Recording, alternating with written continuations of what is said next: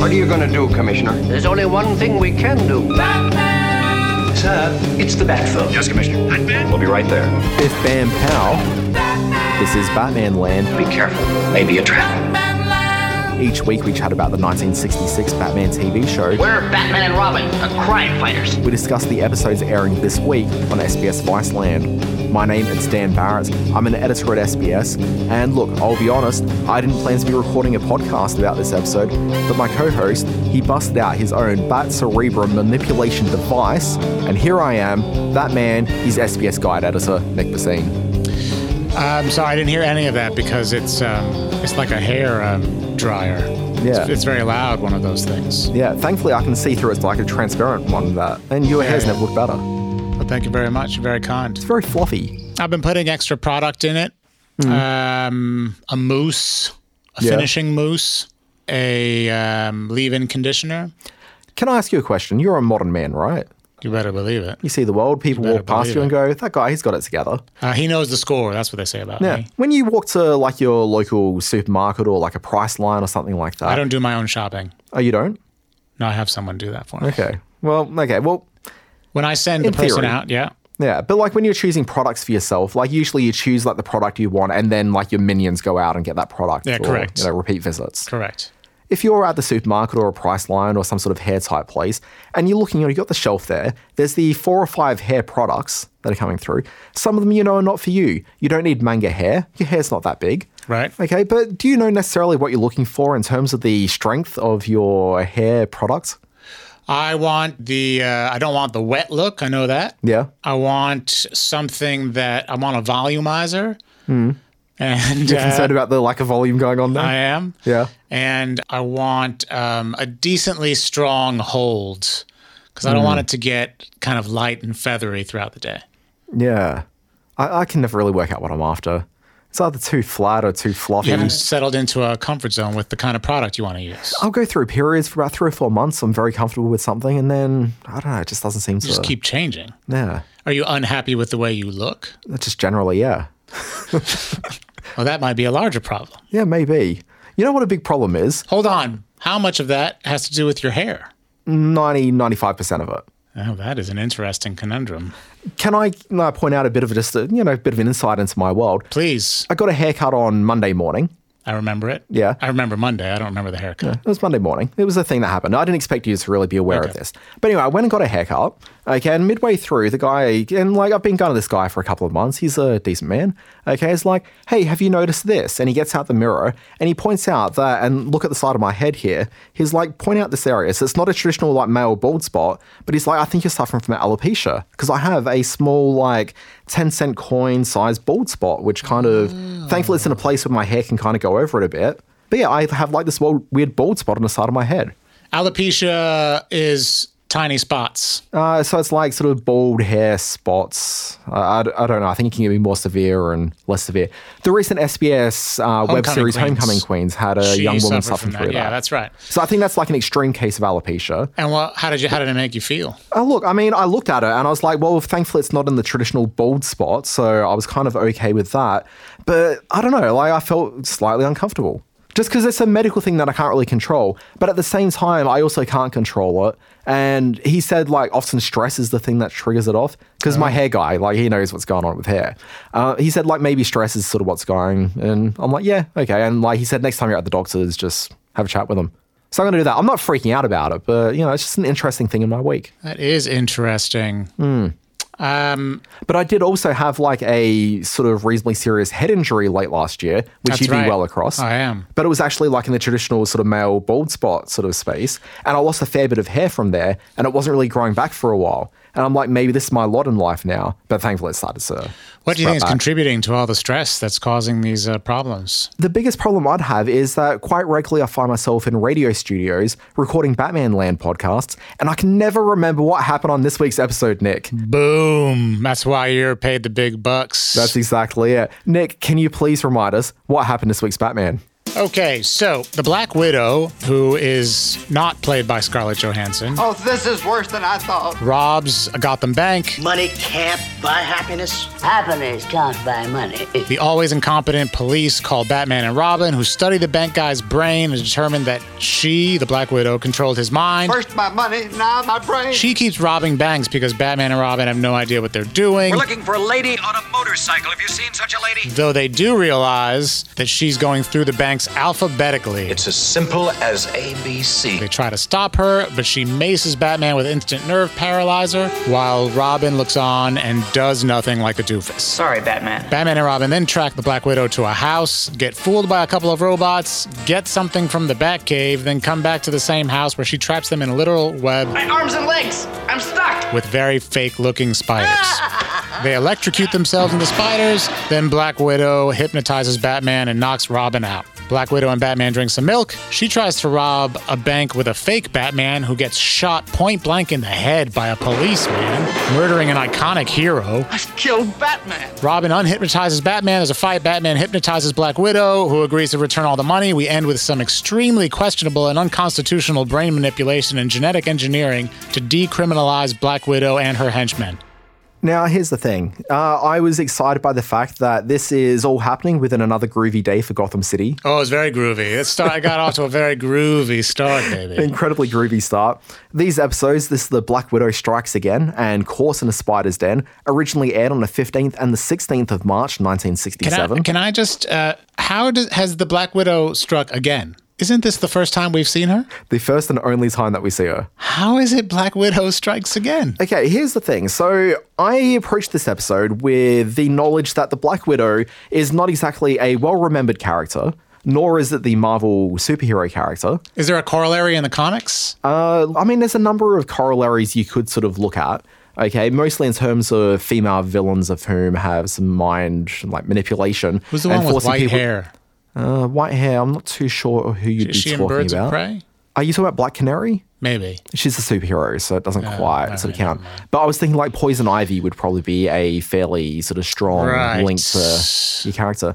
But I was thinking, because this is 1967, I thought, what about the Black Widow character we know these days, being the Marvel character, Natasha Romanoff? Is that right? It's Natasha. Yes. Yeah, a Russian woman. I think it sounds good. Yeah, I think it's Romanov. When did she come around? So apparently she made her first appearance in Marvel's Tales of Suspense issue 52, and that was in 1964. So it predates this character. So Marvel blatantly ripping off a bad guy from DC. No, well, this character existed before the DC. Oh, sorry, vice versa. Yeah, because in 1967, that was 64. I just read about Slade Wilson.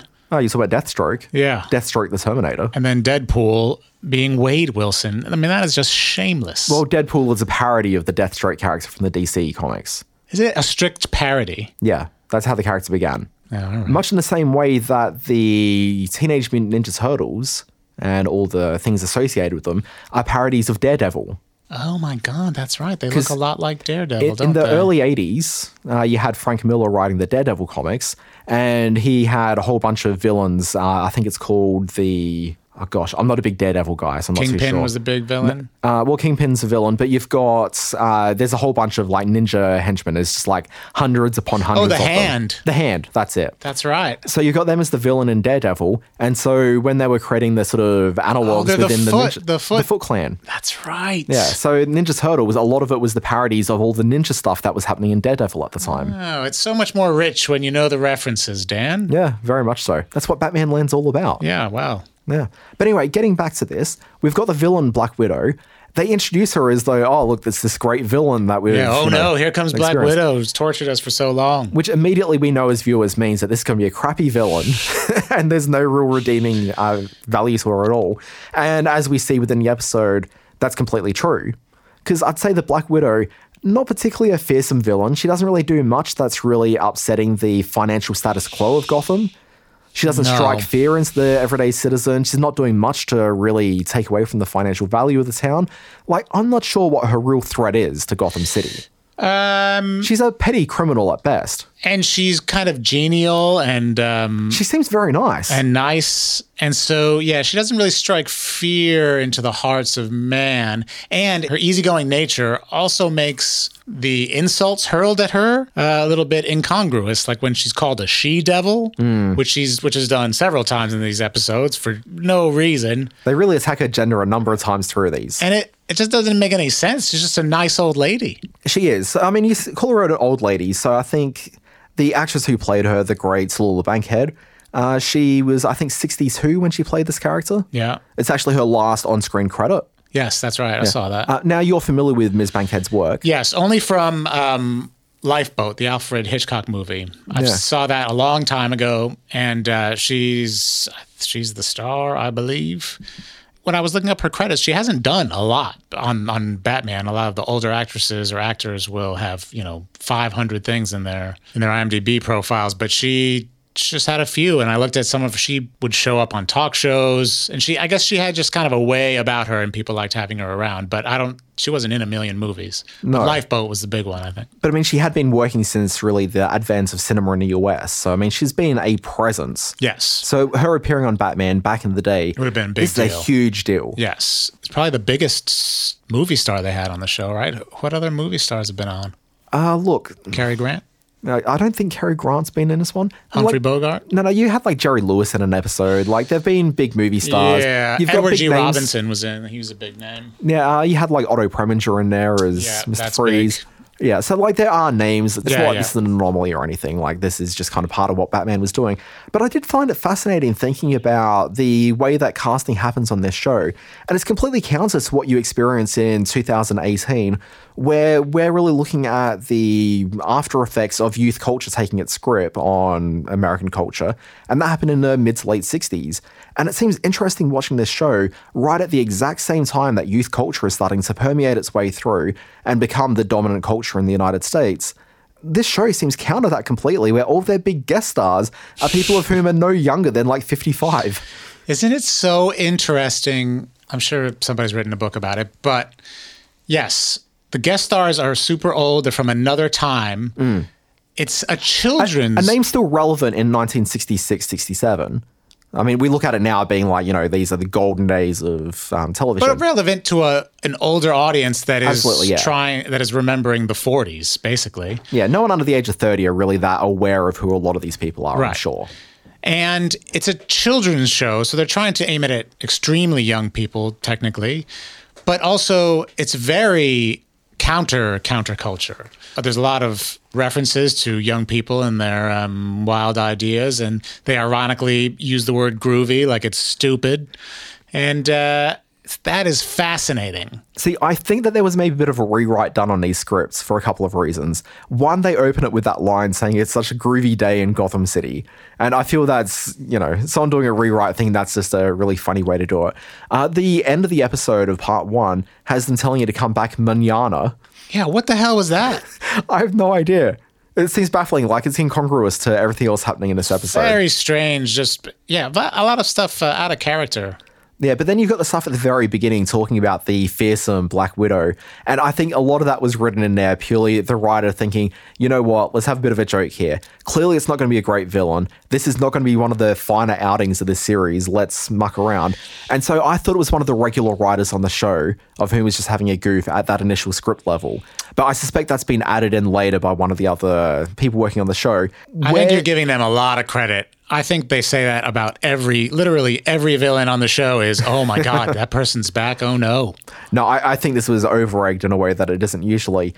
But I thought maybe the writer would be probably worth sort of pointing out here. And it's actually nobody really particularly of note, but rather the writer for this episode was Robert Mintz. Now, Mintz, he's got only a couple of writing credits to his name. There's these 2 episodes of Batman. He wrote an episode of The Outer Limits, and also had a story by credit from him on that show, and also wrote a script for another series that I don't really know. It was called The Adventures in Paradise.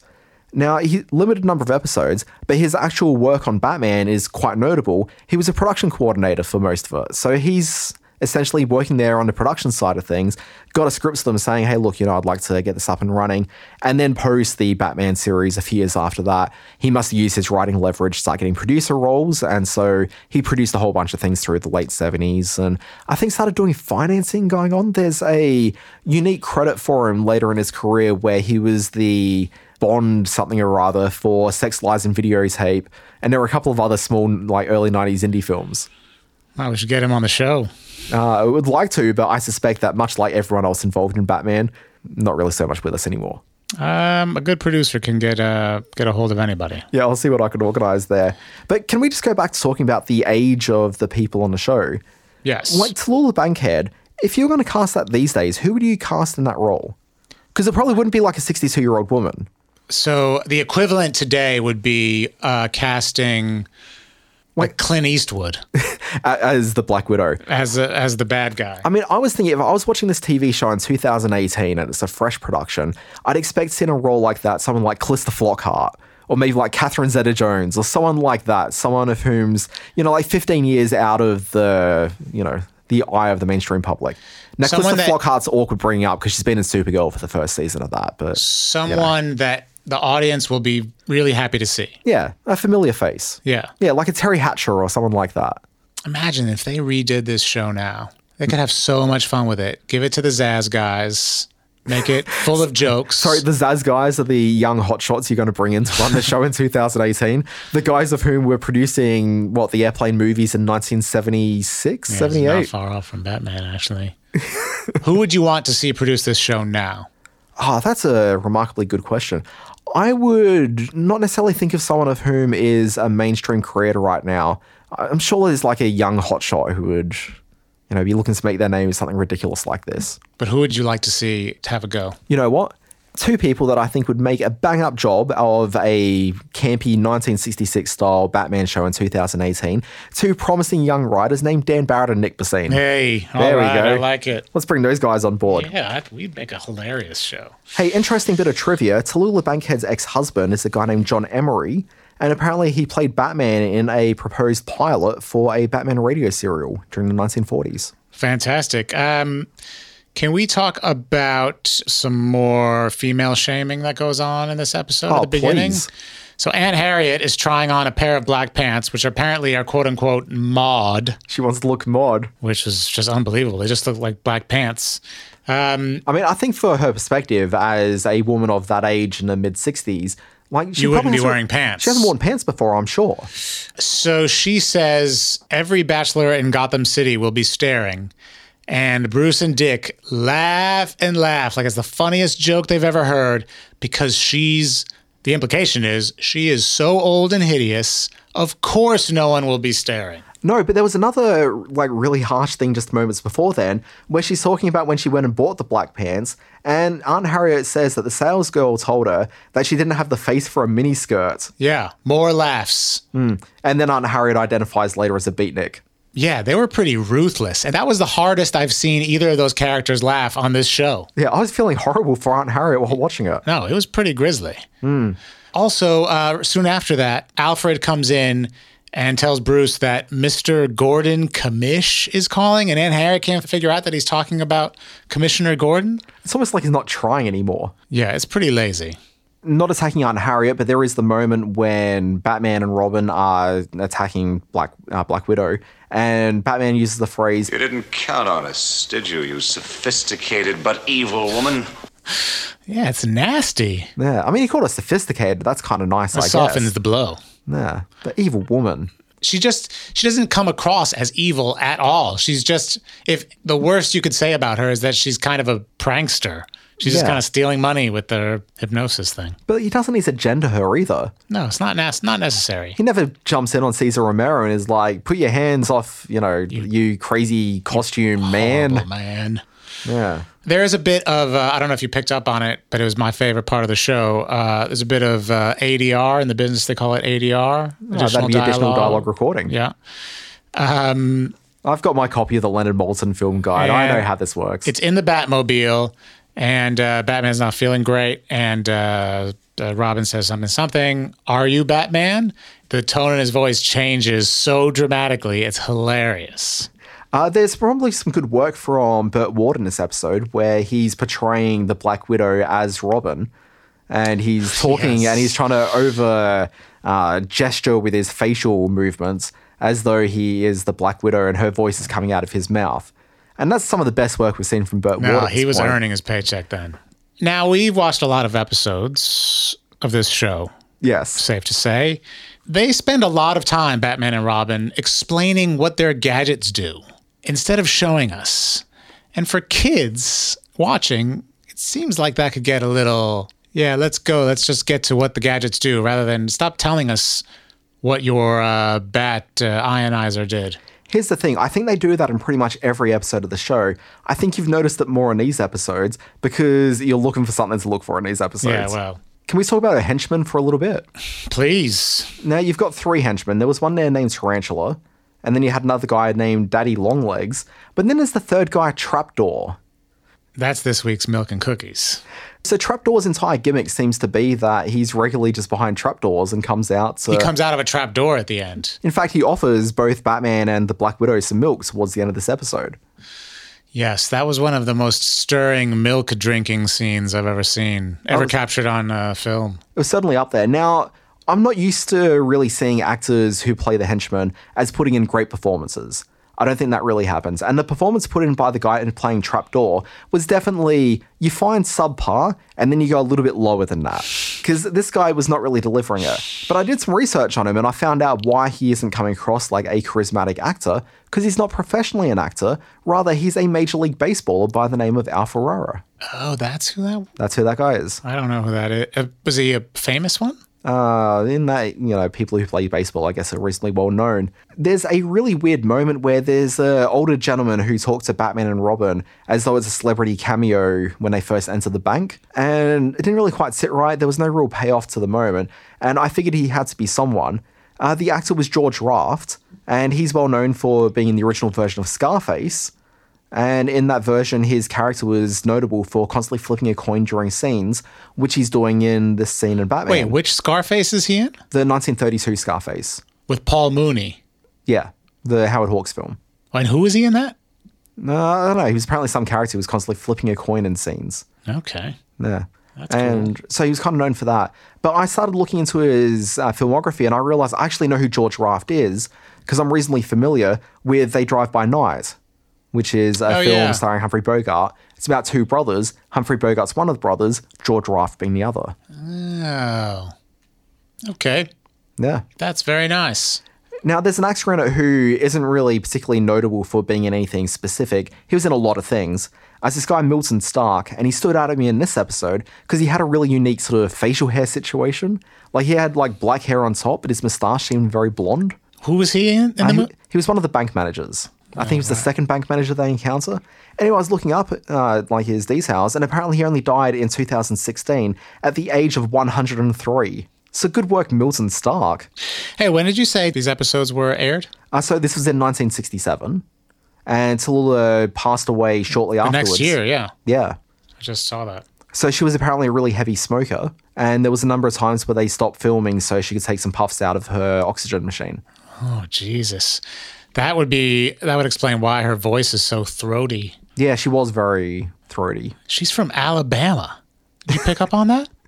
Did you pick up on an Alabama accent? I did not notice. Because her accent is crazy mid-Atlantic fake 40s American movie star. Like Cary Grant. It's a made-up accent. Nick Bassine, there's obviously a lot of great things that happen in these 2 episodes. Yeah. But maybe for the purposes of winding this podcast up soon, what's your highlight from the episode? Well, I did mention that my favorite part was the ADR, Are You Batman? Hopefully we get some audio of that. Ready? Are you Batman? Never readier. But after that, it would have to be the policeman's breaking down over having just murdered Batman. That was a particularly amazing line. Over nothing, by the way. Batman was just sitting in the car doing nothing, but Robin said, yeah, Batman's going to rob the bank anyway, and that was enough for the policeman to murder him. Yeah, some sort of hate crime. Doesn't care for those bat people infiltrating the city. My favorite moment was Batman singing, I'm called Little Buttercup. The singing was great. That was phenomenal. Poor little buttercup. Sweet little buttercup. That was great. You're right. Absolutely. You win. Nick, tell me, did you learn anything from Batman this week? I learned, and this isn't really applicable to the daily life in 2018 necessarily, but at one point Black Widow calls Chief O'Hara Chief O'Hara. Yeah, I heard that as well. That was weird. And he's totally cool with it. So I learned that Chief O'Hara doesn't mind how people pronounce his name. Did you learn that, or maybe did you take away a broader lesson, which is that sometimes casual acquaintances may not necessarily know your name, but they're not necessarily negative in spirit in when the flag is issued? Oh, yeah. Intent is what matters. Yeah, very much so. Absolutely. Yeah. The lesson that I took away from this week, and it's really confronting a bias that I guess I have personally within people, and I appreciate that this is tapping into an area where people have serious medical problems and dependencies, but I personally don't really trust anyone who isn't willing to have a drink. Yeah. Absolutely. Yeah. And, like, look, I understand people have alcoholism issues. Like, there's some of that in my own family. And if that's an issue, you certainly shouldn't be having a drink. And I completely understand where you're coming from. And that involves other drugs and substances as well. Totally fine. I get that. And you don't have to explain it to me, whatever. But I just don't trust people. And I don't imagine Batman's the kind of guy that's had a substance abuse problem in the past. But the fact that he's not willing to have a gentle drink, I find that a bit weird. He insisted that he'd only have a glass of milk. And maybe he's just trying to recreate what happened last week with the milk and cookies moment, where he could go home with Tallulah Bankhead at the end of the night. But I don't know. There just seems to be something very uncomfortable to me about Batman only requesting glasses of milk. I tend to agree, but just if you don't want to drink, that's fine. But I think a glass of milk is an odd choice in that kind of scenario. And I would think you would just go with the water. You'd think so. Or maybe just ask for some chocolate syrup or something to be added. Plain milk. Some Yoo-hoo, is that what you're suggesting? We don't have Yoo-hoo in this country, Nick. Oh, damn it. All right. Next you'll be telling me they should be adding some Bosco in there. What about Mellow Yellow? Do you have that? We used to have that. I don't think that Mellow Yellow continues in this country as a brand. No, I don't. I think it's done in the world. Rest in peace. On that dark note, we should probably wind this down. Nick Bassine, you're on the Twitters, right? I am at Tallulah Bankhead's accent is from Alabama.com. Or you can find me at Nick Bassine. Increasingly, I really feel you don't really know how Twitter handles work. People can find me at the Dan Barrett. If you're enjoying Batman Land, you should use the Batman. And it helps people track conversation around the show. If you're enjoying the show, leave a review on your various podcast apps of choice. It really helps people discover and enjoy the world of the Batman Land. Nick Bassine, you're on a podcast that we produce here through SBS. It's called The Playlist. Oh, thanks for mentioning it, Dan. It's a frank and open cultural conversation that has its finger on the pulse. It really does. The kids are going crazy for it. Yeah. Why? The finger's on the pulse. Yeah. Something else people might want to check out is the Handmaid's Tale podcast, Eyes on Gilead. If you're watching The Handmaid's Tale and you're not listening to this, you're doing yourself a major disservice. The Handmaid's Tale is a show which I think you can watch week to week, and you kind of get it just watching it generally. But there's a lot of subtle nuance happening in that show that I think you actually do need to dive a bit further into, because it's actually an incredibly complicated show with a lot happening. And the Eyes on Gilead podcast, check it out, because actually take part the episodes and you find some of these little nuggets that really turn the show into a much more rewarding, rich experience. I've learned so much about that show while listening to this podcast.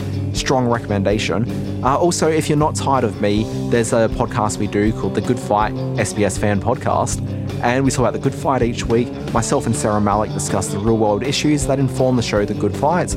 Check it out. If you're watching The Good Fight, I think you'll enjoy the podcast. And if you're not watching The Good Fight, Nick, how do you feel about people not watching The Good Fight? I think it's absolutely atrocious because it's the future of mainstream TV.